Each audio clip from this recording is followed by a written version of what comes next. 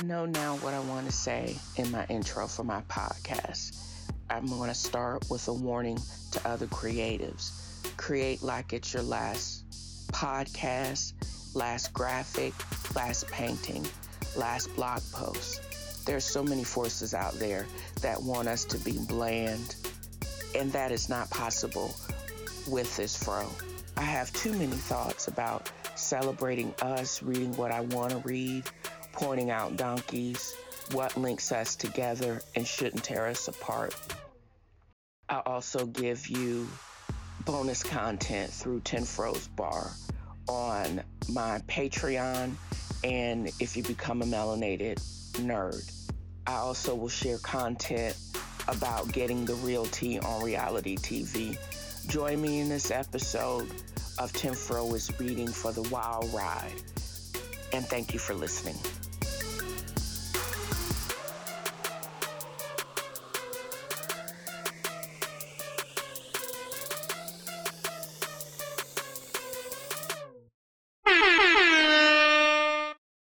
So my show is experiencing some phenomenal growth still. I'm just grateful to the IT person at Podbeam. I'm grateful to the advertisers. I'm mostly just grateful to the fans that are downloading, my unique listeners, and everyone that is interested in the podcast. I am ecstatic that I'm well on my way to 300,000 downloads.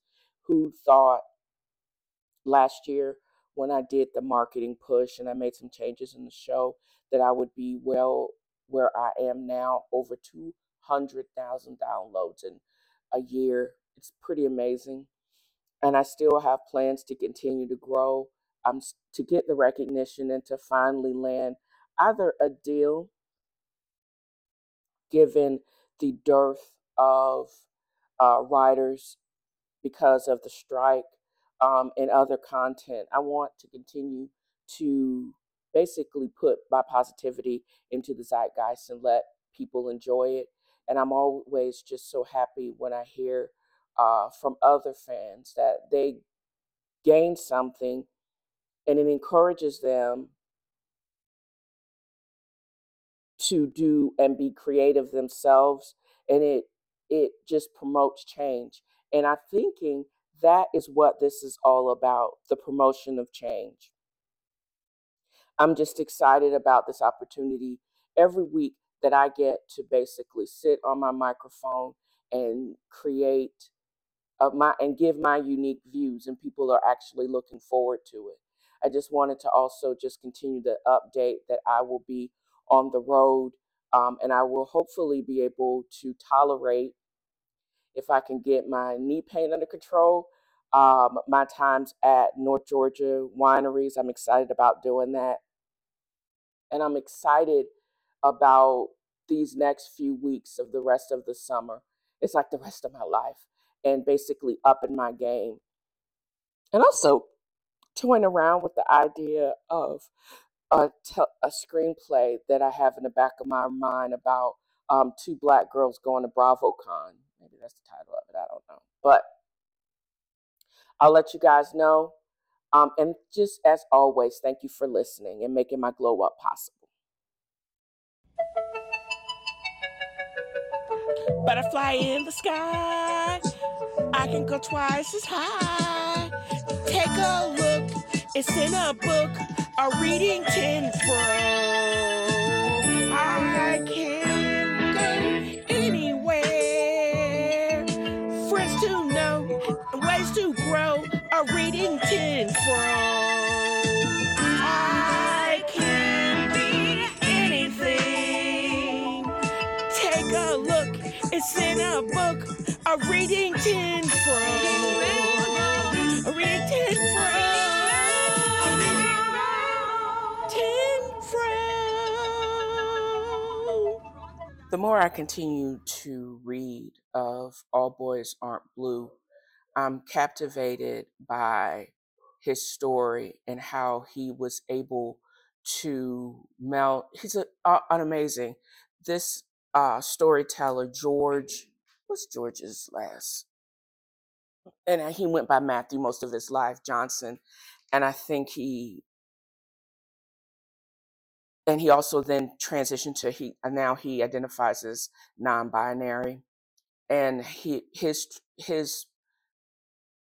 discovery of his non-sexual identity and his fluidity started at a young age, but he was extremely blessed in the fact that he was born into the family that he was.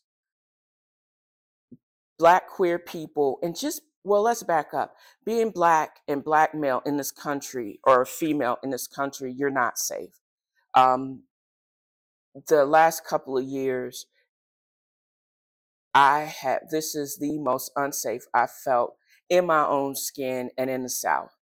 There's all this anti-being existence and erasing our contribution to the history and the building of this country, denying the atrocity of slavery.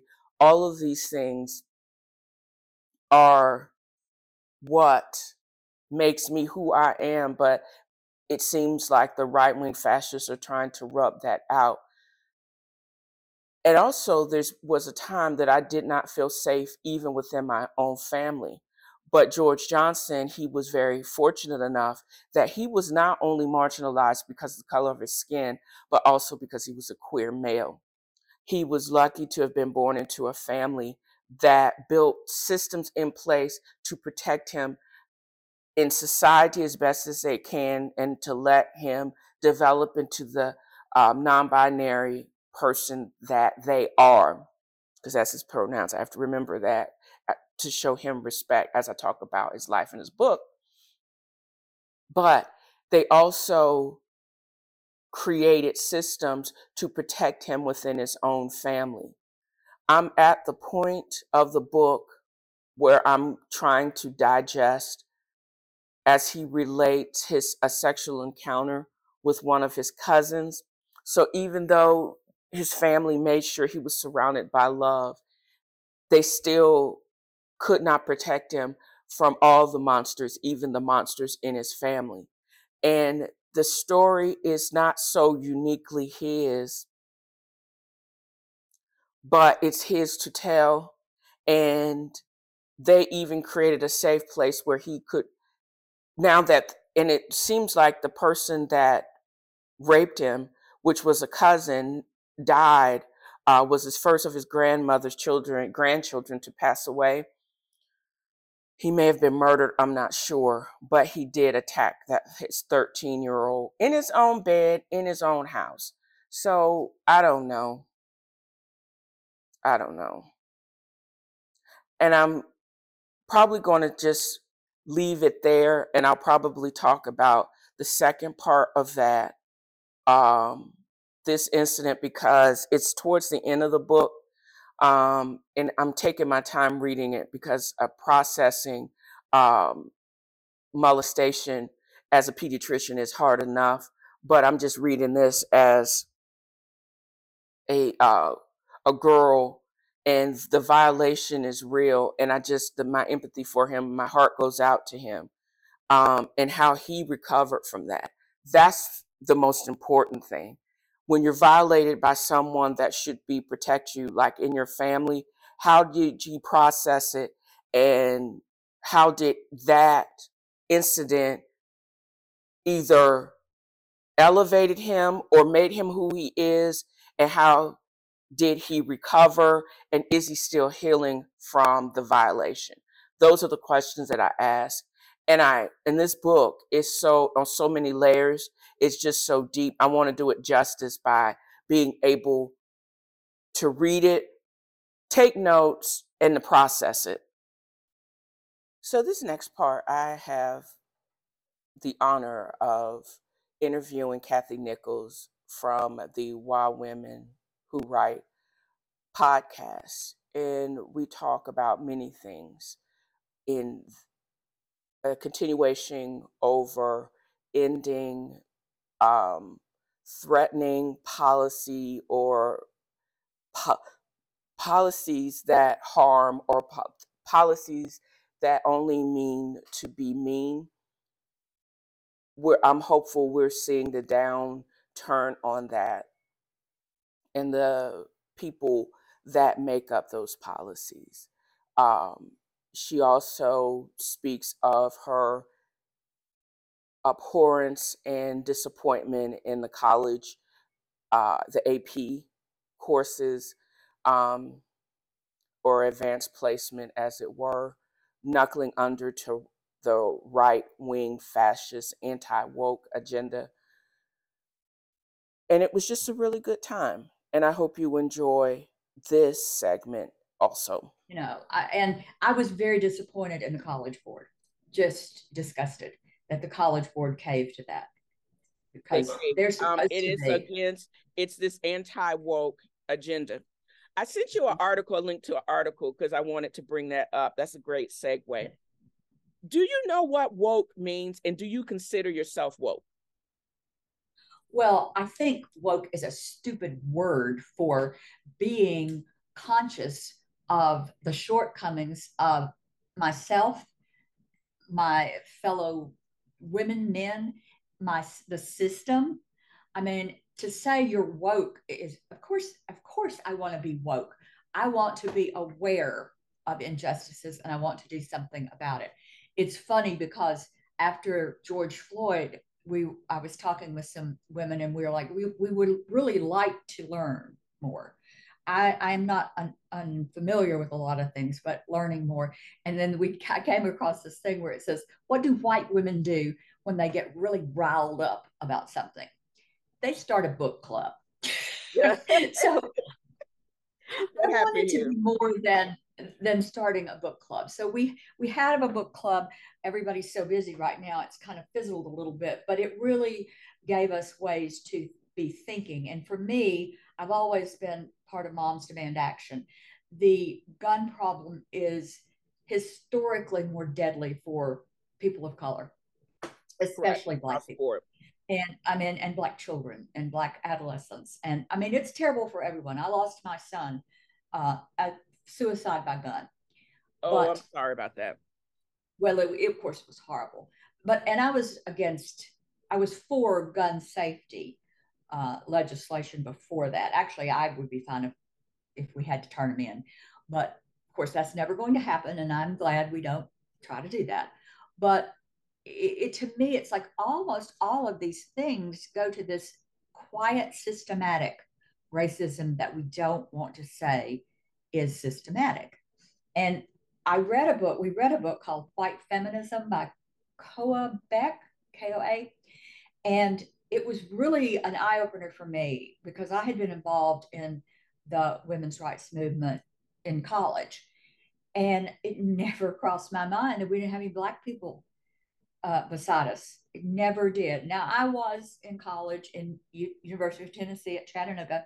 I was You sheltered. were. You went to UT Yeah, Chat. I didn't know that. yeah. I Oh, graduated from awesome. UT Chattanooga. I was probably the first class when it aligned itself with the university system. It was just the University of Chattanooga, and that it was private. But I went there. I had some great teachers. It made me think, and I still realized I had never thought of some of these things. And that book was a real eye opener. It's not an easy book. It you need to read it slowly, but the idea that we're afraid of facing our own implicit bias. We think it makes us bad. It just makes us human. It makes us better if we think about it and do something about it. So, Moms Demand Action. Now I want to get involved in voter registration because I think what's going on in the South, especially, it's not just the South though. Well, it's not just the South, it's all over. You bring up so many. Let's just start right there. There seems to have been a run on the Voting Rights Act from the late great, John. So with Georgia and the last election, Georgia went blue. I honestly believe through the advocacy and the activism of Stacey Abrams and a very small select few of women like yourself.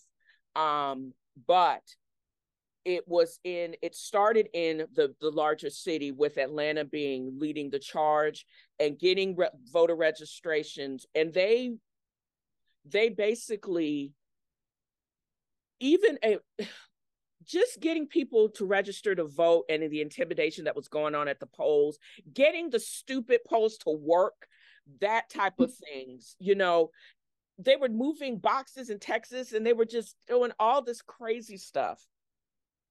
And just starting there on an organic, like a grassroots level, just doing those things, making sure that people know that they don't have to go away in the county to vote. Where is you can vote at the Board of Elections. What are their hours? Making sure that your vote gets counted and it is accounted for, because it's all digital now.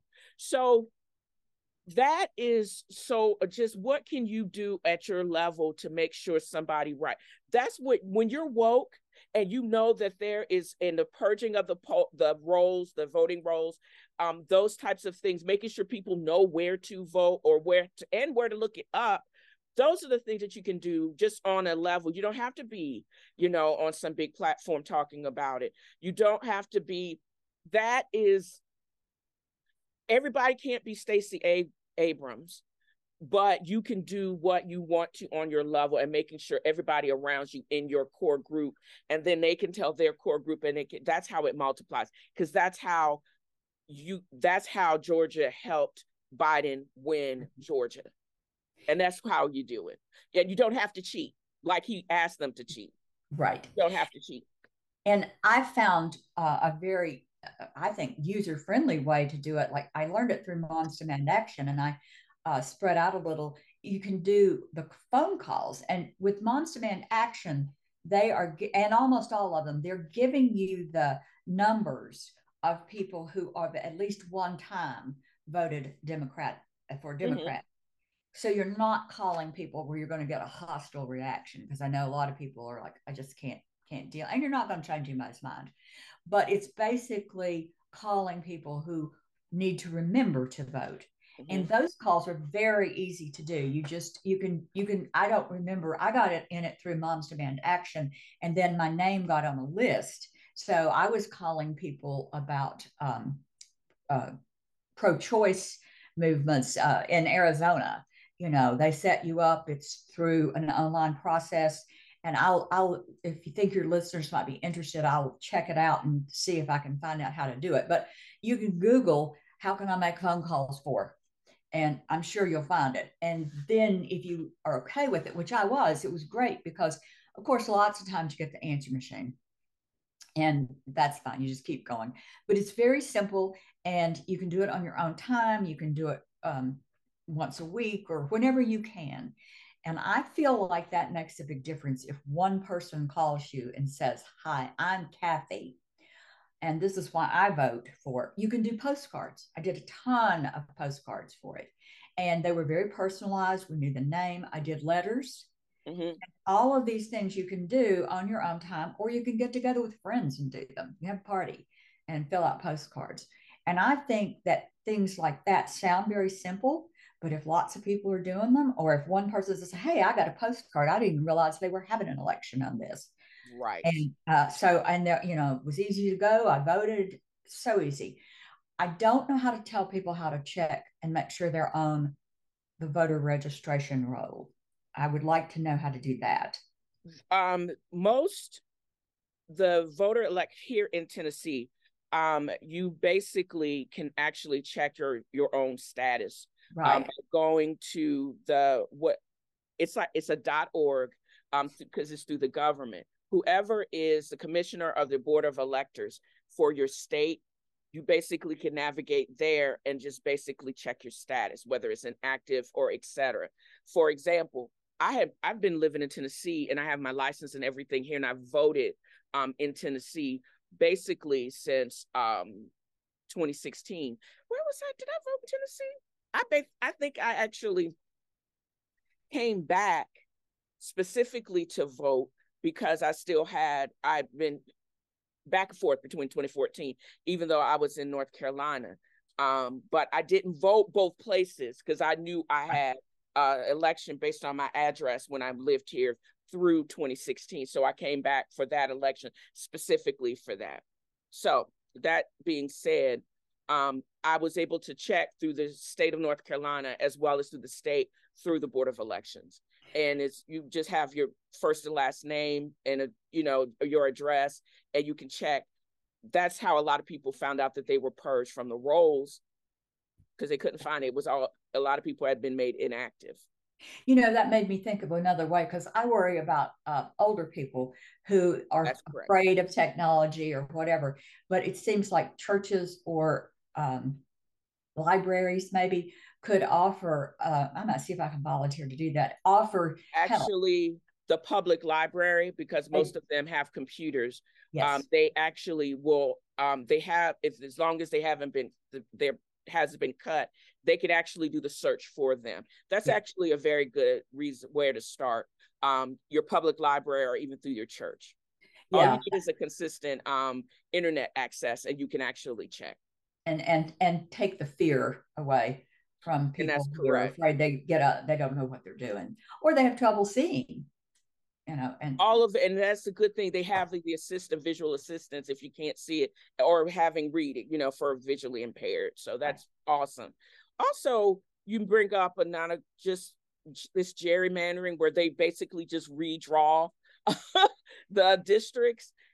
Basically, that's one good thing that they did say the Supreme Court. I can't remember if it was Alabama or Arizona. One of the places they basically said it was unconstitutional. So yeah, that's huge and surprising coming from some of our judges. But yeah, Exactly. I hope that's what I'm saying. I feel like things they're getting so extreme. And as a student of history, you too, I feel like we're going to go a little bit It's back. not going to be an overcorrection. Um, Hmm. this and that's what I think, because this is a great place for we can land for this section. Um, there has been such an extreme swing to the right. I'm now starting, and I'm hopeful for the signs that we're getting ready to swing back, because the reason why I say that is because there are these extreme candidates like DeFura DeSantis that it just seems that their campaign is falling apart really early. There's being a shakeup in his administration, like his campaign from the top down, and there someone at top aide is they're trying to say that she needs to be fired. And people, they're not getting the donations. I don't know if people they've lost their jobs. They've demanded all of these and these things for the economy, but now that they're being suffered, so that people are not supporting this craziness. So when people stop giving their dollars, when they don't have that push, that's when I start noticing, when you start hearing these little niggles of shakeups, and they start reversing course on some of their policies that they doubled down on in the beginning. And he's starting to do that with this last Jake Tepper interview. He basically says, I don't even know what woke means, but I just been using it. Boy, bye. That was one of Really? You have that a was whole anti-woke campaign and you don't know what woke means. Really? that was like one of his non strategic strategies was Exactly. going after woke. I think, and I hope that I believe this. I don't believe people are naturally bad. I think when cruelty is the point, that Right. people will start to go, now, wait a minute. Wait a minute, I don't want to be aligned with this, because I don't want to be in history aligned with this cruel, petty MF. You know? Exactly, exactly. And when you stand for nothing but cruelty, Correct. it's your house is built on the sand. It's going. And that's very appropriate for And him. that's really wild that Florida has all those beaches and we're talking about I sand. We're know. starting to see the erosion, from, global warming that you don't believe in. Yeah. So it's like sinking sand. And I'm just hopeful that we're getting ready to start seeing little signs of like little swings. Like if this Supreme Court can basically say the gerrymandering is anti-constitutional. Ron DeSantis's, campaign is falling apart. I'm hoping we're having another swing back to moderate middle, but not having a completely leftist Right. swing, because then we overcorrect and it'll take us a minute to come back. Yeah, I agree. And I really, well, it's like this isn't DeSantis, but it could be Abbott, having overseeing the state troopers who are pushing migrant children Correct. back into the water. When people hear that, that's a whole different thing. That's not, I mean, you're still going to have some absolutely horrible We people. need better immigration policy. We know Oh, that because it's yeah. been in tatters for 30 years, but that's not the way. No, cruelty cannot be the point. And you can't have people don't want to push babies into the water. No. And they may do it. I mean, some of the German soldiers did what they were told, but they don't want to do it. So I feel like if we can help each other see that and look at our own faults and admit, hey, we were raised certain ways. There are going to be unhealthy reactions to that, or ripples in ourselves. But we can work on it. And save the beaches, DeSantis. Stop being a jerk. Save the beaches. Make sure the people can get insured and not people running up out of Florida like their hair is on fire. I'm just saying. But where do you want to be found for the listening public to as far as social media? Where can you be found? And also another plug to your podcast. Thank you. The podcast, you can get it everywhere, I believe, but Apple. Spotify is probably a good place to get it. It's Wild Women Who Write Take Flight. My books are available. I wish you would order them through independent bookstores. They will order them for you, but of course, down Amazon and Barnes and Noble will order them for you. They're a slightly nicer choice than Amazon, but Amazon's so convenient and quick. I get it. And so they're there. You can find me at Catherine Nichols author, my page, which I need to update. And I'm on Twitter, but I don't do much with Twitter. I'm on Instagram as Kathy Nichols. I went with Catherine Nichols for my books because it sounded younger. So it was my first marketing trick. So you'll find me at Kathy or Catherine. So, and even though we're going to pause because at this point, when cruelty's the point, that cannot be your policy, sinking sand, and that's why I am hopeful for the next step. However, I think I would love if you would be when you could look at your availability and we could actually take like a look at what other signs there are to this prejudice based, cruelty based policy. I'm actually finding and I'm thinking about we need to basically come back and talk about that. We could talk about the problems all day, but if there's no solutions or if there is positivity that's coming about from it, that is what I want to basically talk about if you're game. That sounds wonderful. This has been so good to talk to somebody who thinks in a very, very similar way, but who also wants some positive solutions, even if they're little. You can start little, and then you'll probably find you want to go bigger. Exactly. So again, thank you for joining me.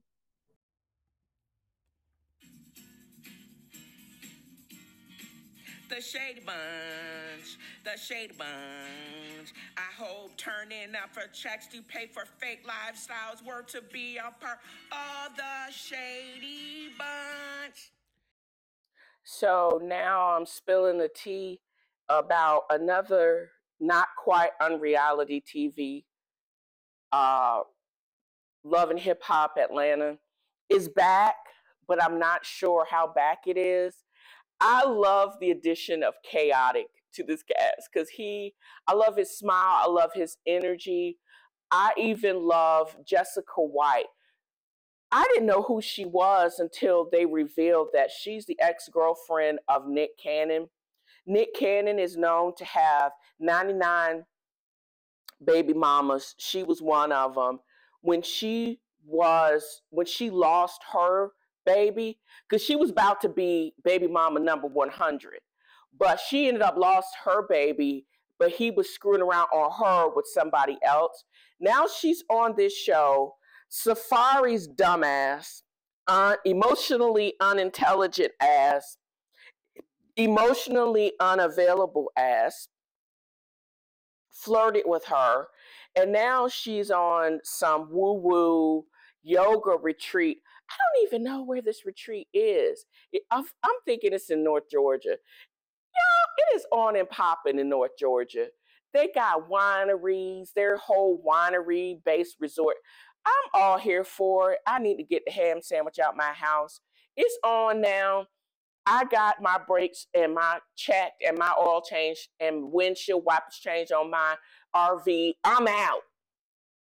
I'm going to all the places they went to, and I'm fitting to ask all the people at the wineries about these fools because that's it. But I'm also noticing that, contrary to the Real Housewives and Bravo Black Lebs, these women are a bit overdone, and maybe it's just Sierra that is overdone. We got Spice, who's recovering from the complication of cosmetic surgery because she cheaped out in the DR. She's getting ready to have another series of surgeries, but her livelihood is dependent on her performance. Now she has another hernia because probably because she went back too soon. But I know she don't have no disability or she don't have any off time. But I'm looking at Sierra. She looks like an ant. She has a super small waist. She has what is a overdone BBL. Her thighs are massive. I can't. I just this whole episode is crazy. But it looks like Love and Hip Hop Miami is coming back in on August 14th. Trick Daddy is back. It looks like Trina is back. But I don't know. I just listened to the Nene leaks of it all, and I'm so tired of contrived storylines. Now, this woo woo moment, I'm with it with Jessica White showing her journey. I'm also with Spice showing her recovery journey. But what I am not here for is a contrived storyline. Mama D and Scrappy and Bam and them, they need to leave us out of the group chat because I don't need to see any of that. I don't need to see that he hooked up with an ex prostitute or ex escort. I don't need to see old pictures of her and no neck Benzino. Benzino. I don't need to see any of that. And I don't need to see uh, somebody telling on Diamond pushing up on him when he had slept with her or not. I don't care. Trick Daddy said it himself. When they just concentrated on the music, that's when they were having fun, and it was good. That's what they need to be concentrating on. I need to see what Amy Luciano, Erica Banks, Spice, all of them are doing. While they're doing all this other stuff, I want to see how it affects the music. Also, I'm concerned about Rashida. That her wig is bomb. But I don't understand what Rashida and Kirk and their business is doing. She is now in her 40s. She hasn't released the album. And word on the probable street is that their business may be in jeopardy. So I think Kirk and his pedophile ass, because the way they got together was just really weird. But I think that I would like to see more along those true storylines because that's when Love and Hip Hop Atlanta was good. I don't know what's going on with Yandy. And I remember, was there a pregnancy scare with Little Mendices? But they're not filming that. And how can Yandy, who's like in her 30s, navigate a stepchild having a baby because little Mendices was had out of wedlock. You know what I mean? How does she navigate that? Because that's a real storyline. And if they don't want to show that, I don't want to see anything contrived because she need to be reduced to a friend of the show. She don't need to be in Atlanta as a full-time character if she's not going to be bringing the funk. It's if they're not going to Nene it up or Teresa Goodice it up and give their all to the show, we don't really need them in the franchise because you're just going to be tearing it down like we are seeing in Real Housewives of Atlanta as well as Potomac. Contrived storylines don't make the show. It can only tear down the show. And you can run tell that. I said it. Nobody's paying me, so I can say whatever the ham sandwich I want. Did Scrap really put his paws on Sierra and her overdone plastic surgery, bubble butt ass? He basically, it looked like he was just moving her out of his way. He definitely, I don't think he was the instigator, but I think he could have handled himself better. I also am very confused at why Chaotic is in the middle of this because I love his energy, but he is not the most calm person with his ADD butt to handle this. And I just don't understand why Sierra is just so bent out of shape unless she is turning up again just to get a storyline. Because if this is set up like Real Housewives, you only get paid if you get airtime. So by her rolling up, and also Erica Mena too, if you are only rolling up to get a scene, to get a check, go sit down somewhere. Because that's what it seems like she's doing. She got rid of Left Eric, so now she needs to pay for that botched BBL, her abdominoplasty, and her injections for her lips, her face, etc. She looks like a caricature of her former self. And yes, I said it, and I can say whatever I want to say because they ain't paying me. So there you go. I really just thought of something as I watched this episode. I've started rewatching Real Housewives of Atlanta. I think what season is this? I'm on like back to season 9. It wasn't until season 9 when Apollo has been in jail for almost 2 years, and then this was the blockbuster reunion when they found out that Phaedra lied to Portia about Candy admitting to wanting to drug and rape Portia. This was pretty dope, but I realized several things that Portia's been lying for a minute. I found her inability to tell the truth and to try to backpedal in her relationship started around season 8, season 9. Actually, it started when she first came on the show, season 5, right when she presented as a great Stepford wife to Cordell Stewart, and she was lying the whole time. She basically would not own up to her free and crazy sexuality.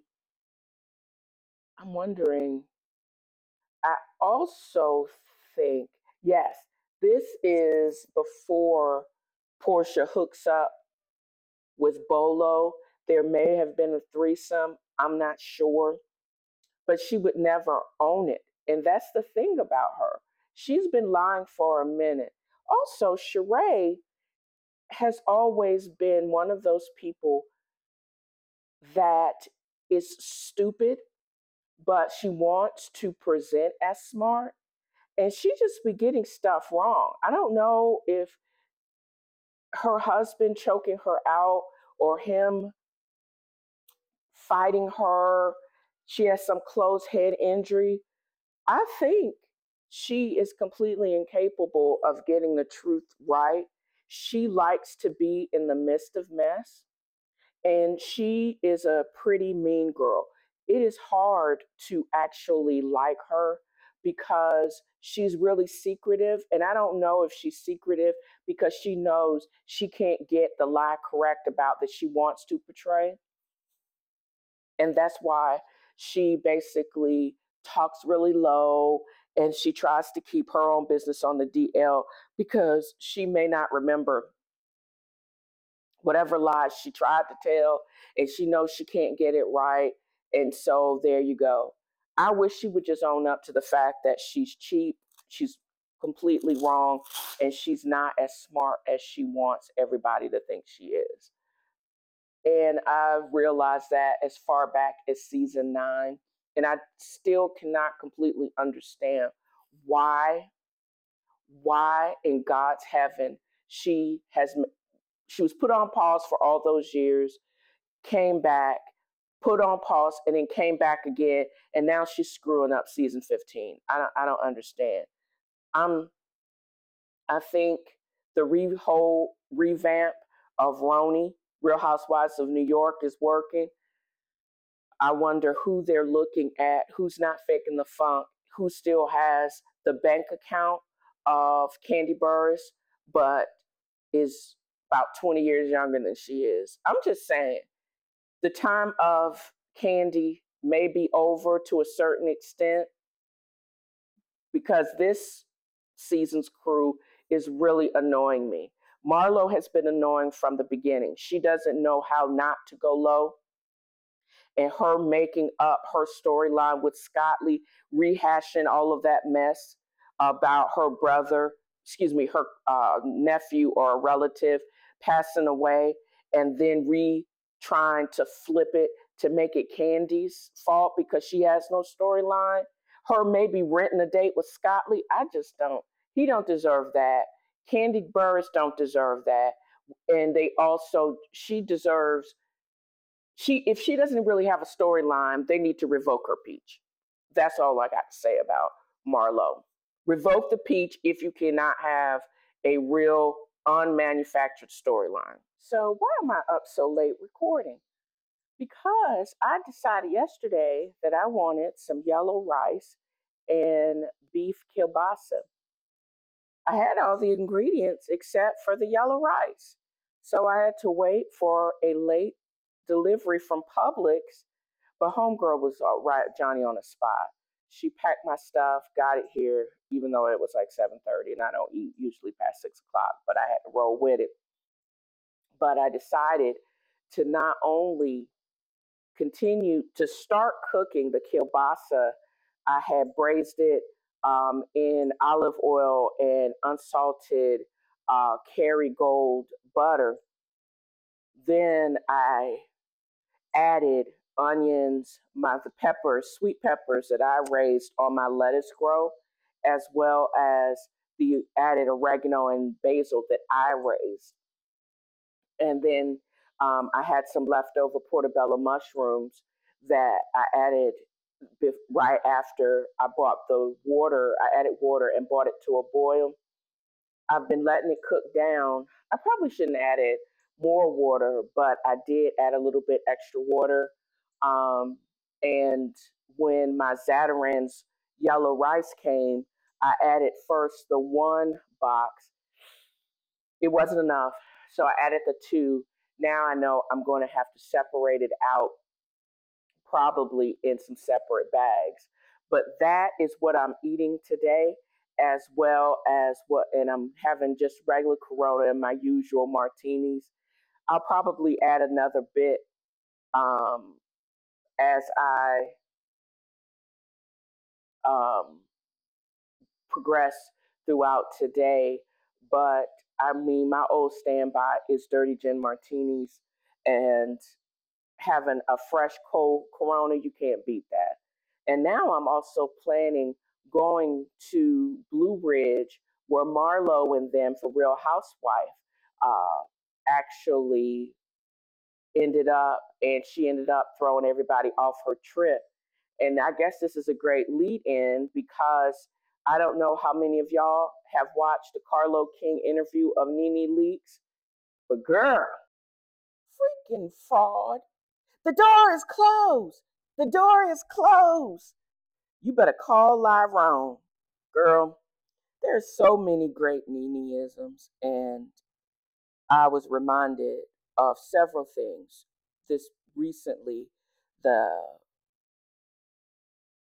As Carlos King interviewed Nene Leakes this past week, proved several things: how great of an executive producer he is, why he's well earned that title, and how he worked hard to get probably the one of the hardest people to get on camera after her fame with the Real Housewives of Atlanta.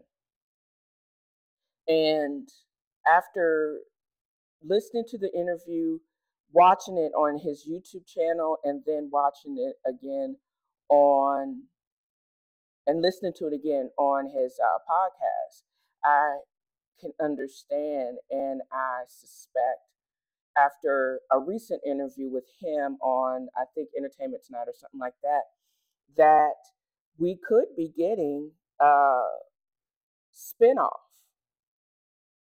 And I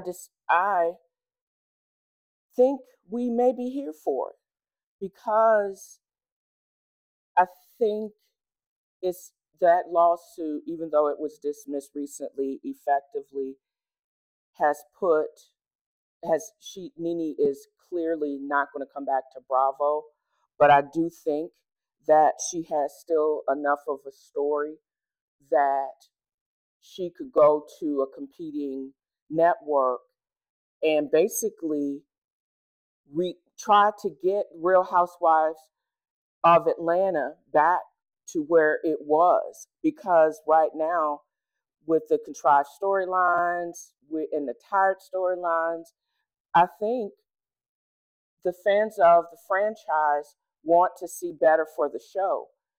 I don't think that they're going to allow her to do it because it is obvious that they don't recognize and will not recognize her for what she is. I used to say, I used to call people the Teresa Goodice that was Nene, the Teresa Goodice of Atlanta. No, Teresa Goodice is the Nene Leakes of New Jersey. That show premiered not too long after the OC, but it did set the standard, and it was the ratings from this show itself when she was a cast member that put Bravo on the map. Nobody will ever admit that. But the breakdown of the ratings in the subsequent seasons and when Carlos King took over is phenomenal. I also learned some other side thing. Carlos King is actually married to an African man, and he basically came not only to do the show, but it was to when his African was actually in Atlanta. Didn't know that. And she shades everybody in this interview. I think Nene Leakes is batshit crazy, but she made some very valid points. I think I don't know if her inflated self if her self-worth is really inflated. I think it's duly earned. And these reality shows have an instant of making the lead caricatures bigger than they actually are. They're not the old school Hollywood stars. But she had some really good acting gigs. She had a long run. She did Broadway, she did TV, and then she had her own comedy show. And she's always been a scrapper. She's always been on the hustle. And it's sad that she did enter into a contract that I don't think that would keep on giving. She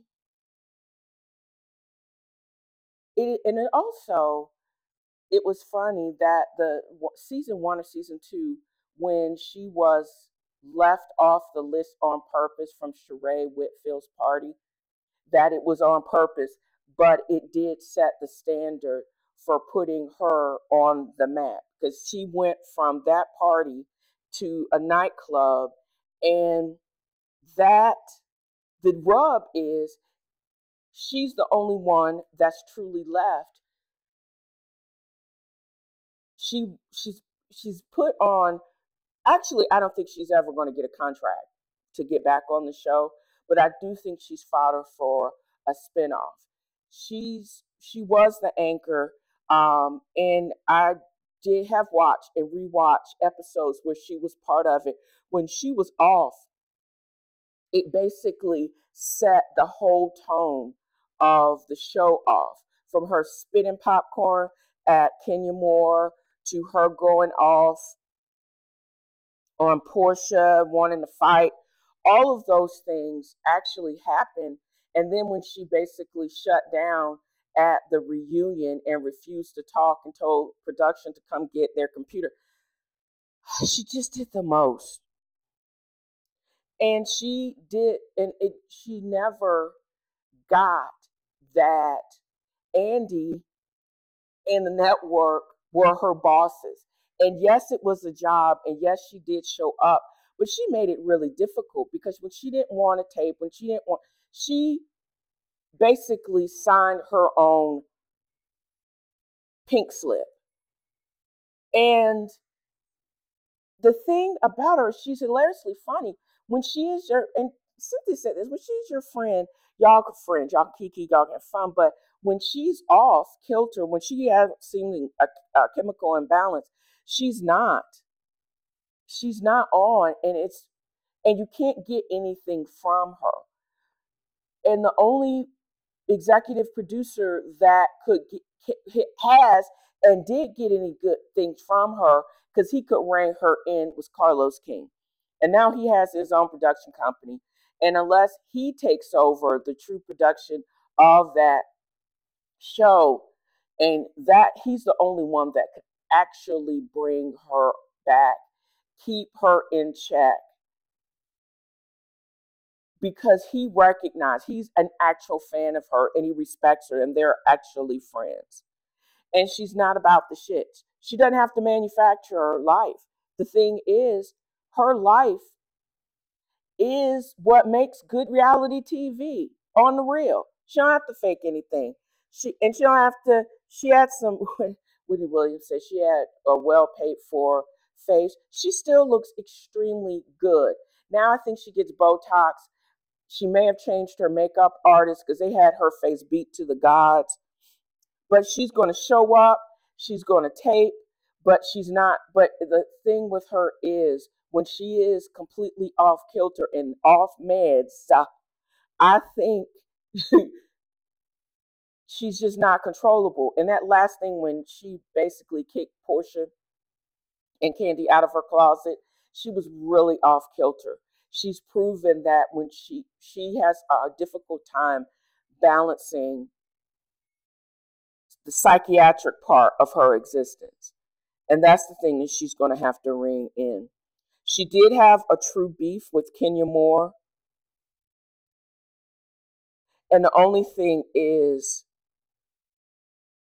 she never believed that her relationship with Walter was real. She never believed Kenya's relationship with even Mark Daly was real. And I just realized they've been going through this divorce for 4 years.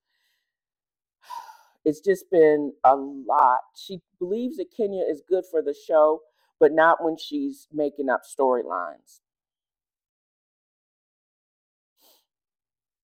And even with all her idiosyncrasies, I think if she could land in a position where people could give her props and do it solidly and with no judgment and do it, with realness, I think, and she could find her place. That's why I think they could do a true spinoff on the house that Nene built. And it would be the most kiss ass show. It would just be one of those shows where people would just recognize that she is the star of the entire Real Housewives franchise, and she could, if they, and if the other people were willing to share an uncontrived storyline, they could be on the show. She made some good points. She knew it was a privilege to be a cast member on the Real Housewives of Atlanta. She also knew if they bought it and did it well, all of them could get paid. But the problem is she knew she was the biggest one, and I don't think she would be okay with everybody getting paid the same, and they would have to pay homage to her at her place as the big dog. I don't think her ego is keeping her probably from being on an ensemble cast. I don't think nobody is going to sign up for and be able to tolerate that level of abuse, and to have to pay tribute in a pint of blood every time you work with this lady, because she don't know how to. Her mouth is reckless when she is off, and she will be go below the belt. And she's loud, and she's like 7 feet tall. Nobody ain't trying to get jacked up and choked. I'm just saying, none of us wear wigs, and we're not Kim Zolciak. I don't think anybody would be willing to sign up for something like that. I don't think that back room behind the back, cutting the behind the deal is worth it to other people that were formerly of the housewives, because granted, they don't have as much clout, but if you're not going to share the reality of your lives, like if Sherry White, aka Sheree MF and Whitfield, had shared the true details of her disastrous marriage to Bob, and the abuse and what she had went through. And even the Lisa, all those other, the first two women, because now all of them are divorced, that would have made for better TV. How all of them went from 15,000, 10,000 square foot mansions to rent control apartments, renting, you know, and not just showing the fabulousness of their lives, but also the dirty details.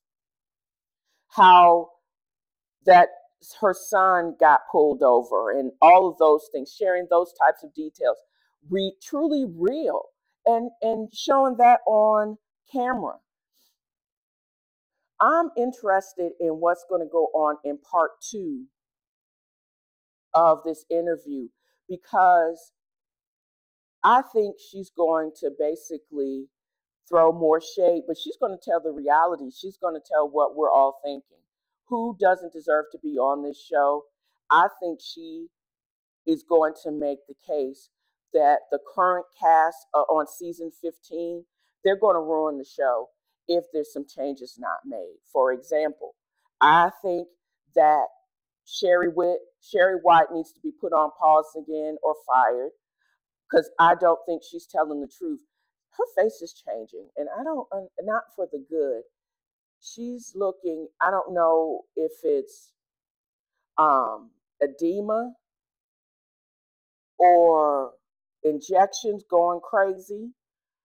If she's using the same plastic surgeon as her best friend Kim Zolciak, I see that she may say that Marlo is a good friend, and she should have remained a friend of the show. They need to can her peaches or revoke the peach and demote her back to friend status. That Ralph's cousin, what is her name? Courtney, she needs to be gone. She has no place on the show. She only brings drama and division. I'm not sure why she is there. And also, Drew Sidora, I know she's going through a divorce, but she may need to be put on pause, because we can't get a straight story. She lies worse than Phaedra. And what is she going to lie about? And she keeps lying. She won't own up to her truth. And this whole thing with her and Latoya is stupid.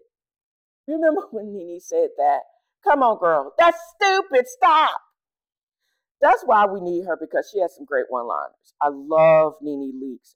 I think she is unstable. She was completely firing on all cylinders during this interview.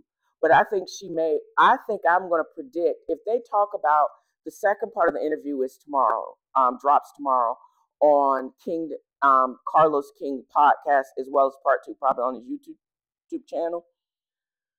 However, and I'm excited about listening to it, but I'm interested in what she thinks would save the show.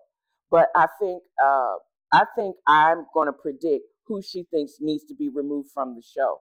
And also with Candy Burris' schedule, and now I see the things with the Shy, she may also say, if Candy really doesn't have time to film and to be everything that she needs to be because it's going to make her sick, she may need to take a break from the show.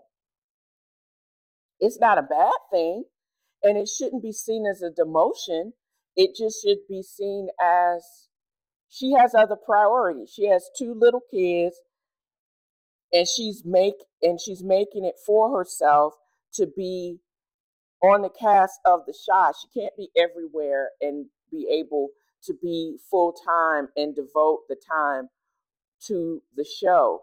You know, you can see the people that have true relationships, like Nene and Cynthia did before they fell out, and Nene and Portia did before they fell out and fell back in again and fell out again. Even bringing Eva back, this is a cast that would make sense to me. And without and throwing in maybe some light skinned Keishas and people like that, that like some fresh blood that would make Real Housewives of Atlanta on fleek.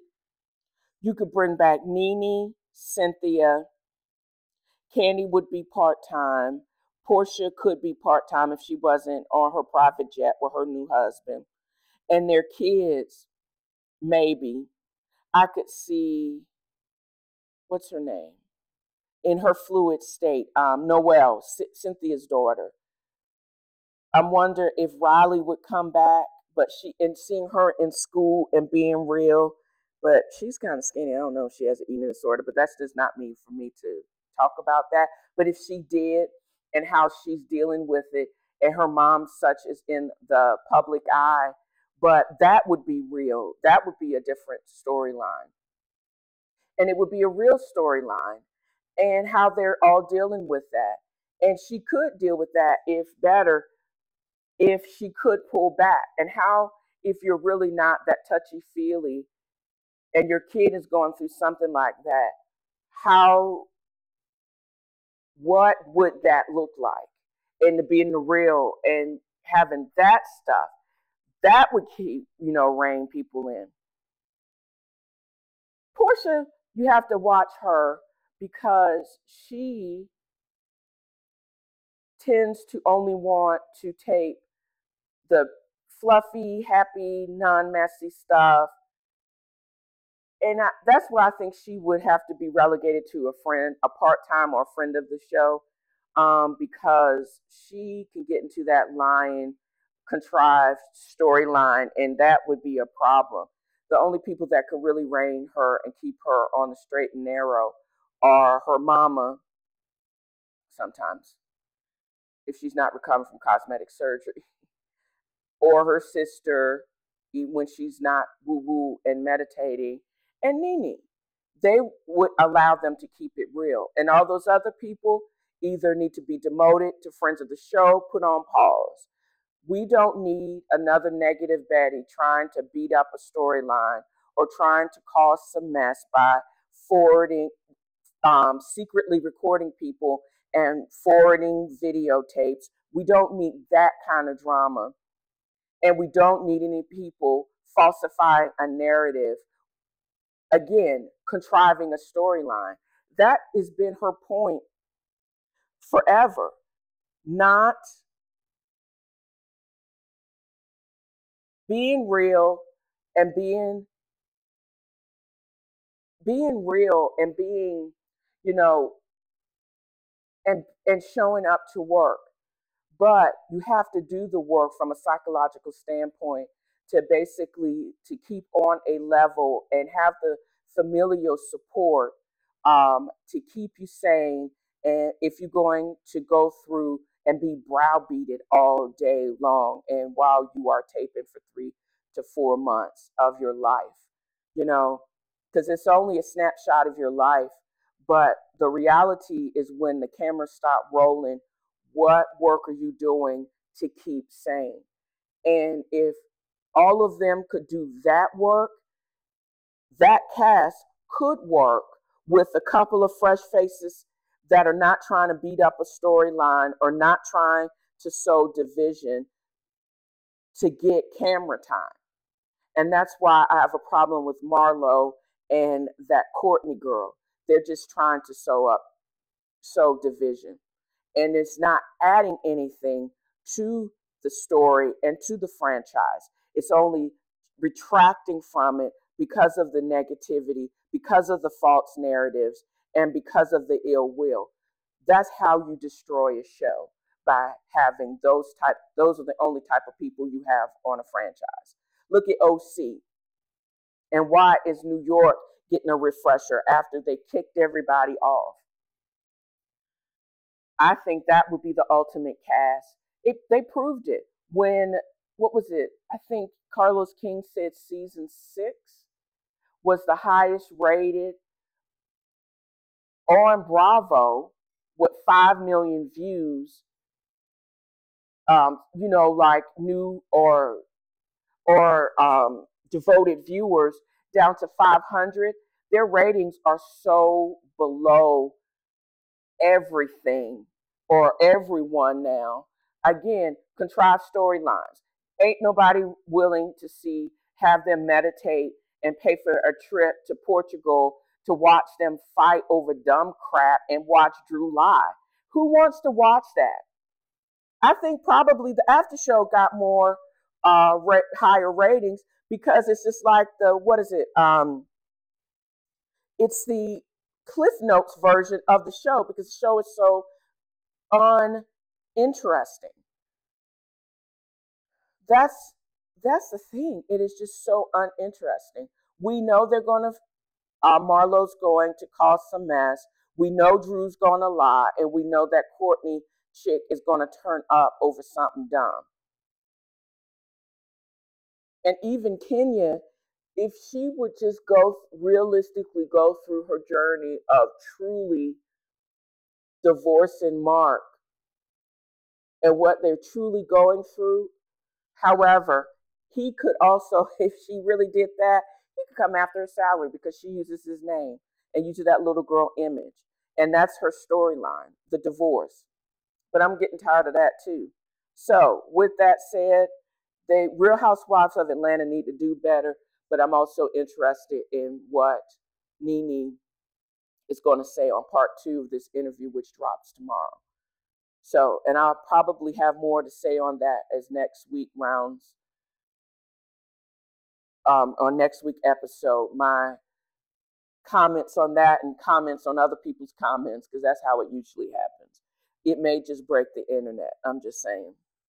Oh, and why is that interview higher rated or more views than the actual Real Housewives of Atlanta? Let's just start there. Let's just start there, y'all.